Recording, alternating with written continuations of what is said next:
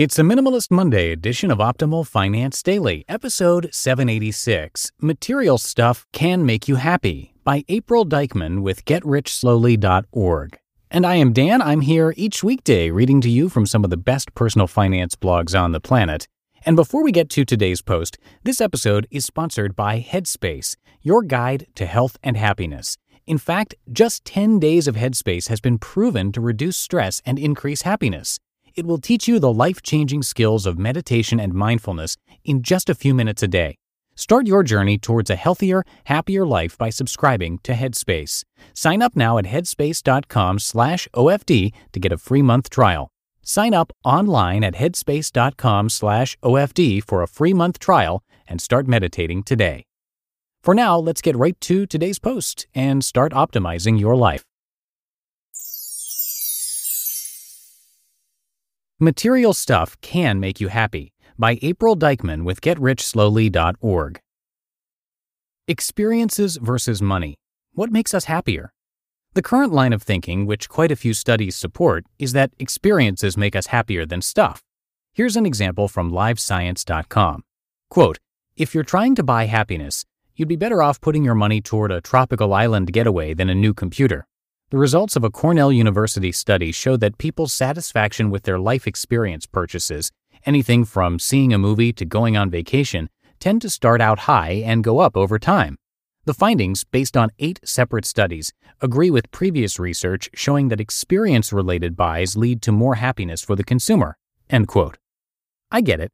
I can relate to it quite a bit too. My memories of backpacking through the West Texas desert with my parents just get better when we retell the stories.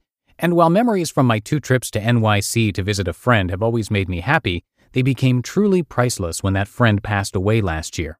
Those experiences bring me more happiness than any material purchase I've ever made. But the thing is, what exactly are we supposed to do with study results that say we'd be happier with a beach vacation than a new computer? Study findings versus real life. Most of us buy material stuff all the time, certainly more often than a kayaking trip or a massage, unless you get daily massages, in which case my rhomboid muscles hate you. For most people, it's not practical to spend the majority of their money on experiences. Also, when we've covered these buying happiness type studies here at GRS, several readers always point out that they own lots of stuff that makes them happy, and I can relate to that sentiment too. Although I try to lean toward the clutter-free side of what I call the minimalist hoarder spectrum, I'm sitting here surrounded by stuff. I'm drinking coffee out of my pretty white coffee mug. Across from me is my beloved Nikon. I'm sitting in this house, the biggest purchase of my life. And these purchases make me happy on a daily basis. I freaking love my little house, and we're still renovating it. There's literally scaffolding in my living room right now. Don't care, still love it. And I certainly wouldn't trade in my MacBook for a tropical island getaway, in part because I need it to afford tropical island getaways in the first place. So how do you explain that, science? Stuff and experiences are not mutually exclusive. The interesting thing about the Cornell study is that, unlike some of the previous studies, it dove into the reasons experiences make us happier than stuff. Here are 2 reasons why experiential purchases lead to greater happiness. People find it easier to make a decision to purchase an experience, and we tend not to second-guess experiential purchases. But what about stuff that enables an experience? For instance, my kitchen is full of material purchases, the countertops, the oven, the big farmhouse sink, and those things make it especially nice to cook in my kitchen every day. I finally have a big enough kitchen to invite people into it while I'm cooking, which makes family dinners a lot more fun. Another example is my aunt and uncle, who have a computer with a webcam so that they can Skype with their grandkids who live in Australia. And sometimes material purchases aren't just nice-to-haves, they're pretty much necessities. Alexis Asher, a retired Golden Gloves state champion, says, quote, "I bought winning brand headgear, which is $300.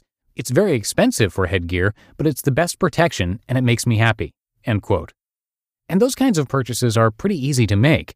It's a no-brainer for my aunt and uncle to have a computer and webcam set up, and they don't second-guess their decision to buy that in the least. And obviously, Asher's purchase was an easy decision too. She says, quote, "I have no regrets because it keeps me safe. The only time I've ever been knocked out was years ago when I sparred without headgear on." End quote. Where experiences and stuff differ most. Still, stuff that enables an experience has potential pitfalls. One pitfall, according to the Cornell study, is that stuff can decrease happiness because things are easier to compare than experiences. So if you buy a laptop and then your neighbor gets a nicer model, it's much easier and therefore more likely that you'll compare her nice big screen with your smaller one and feel a little less happy with your purchase. Whereas if you both took 2 different trips to Mexico, it's a little harder to compare the two. And comparison is the thief of joy, as the saying goes.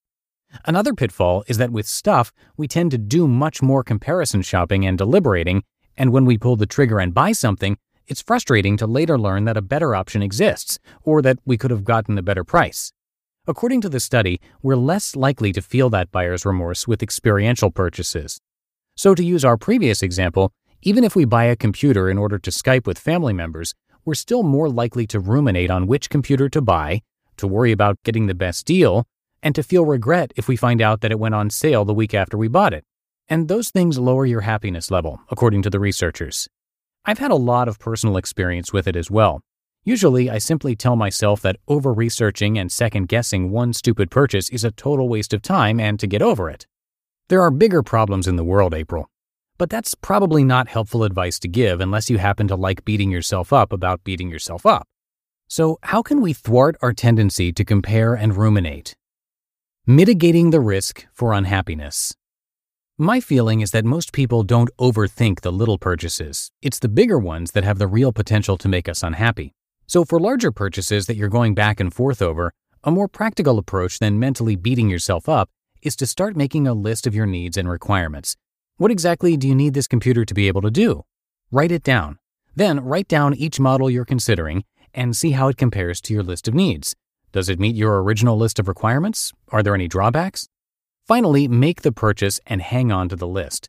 Stick it in a drawer or save it on your computer.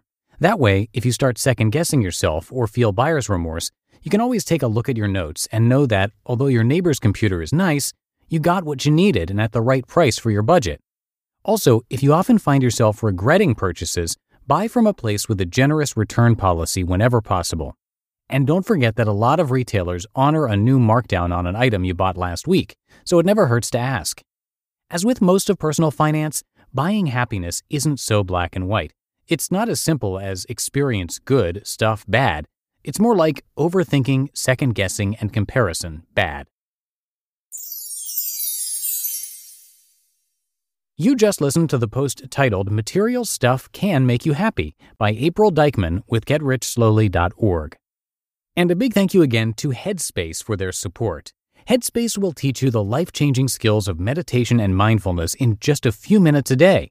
And while meditation is rooted in tradition, it's backed by scientific research.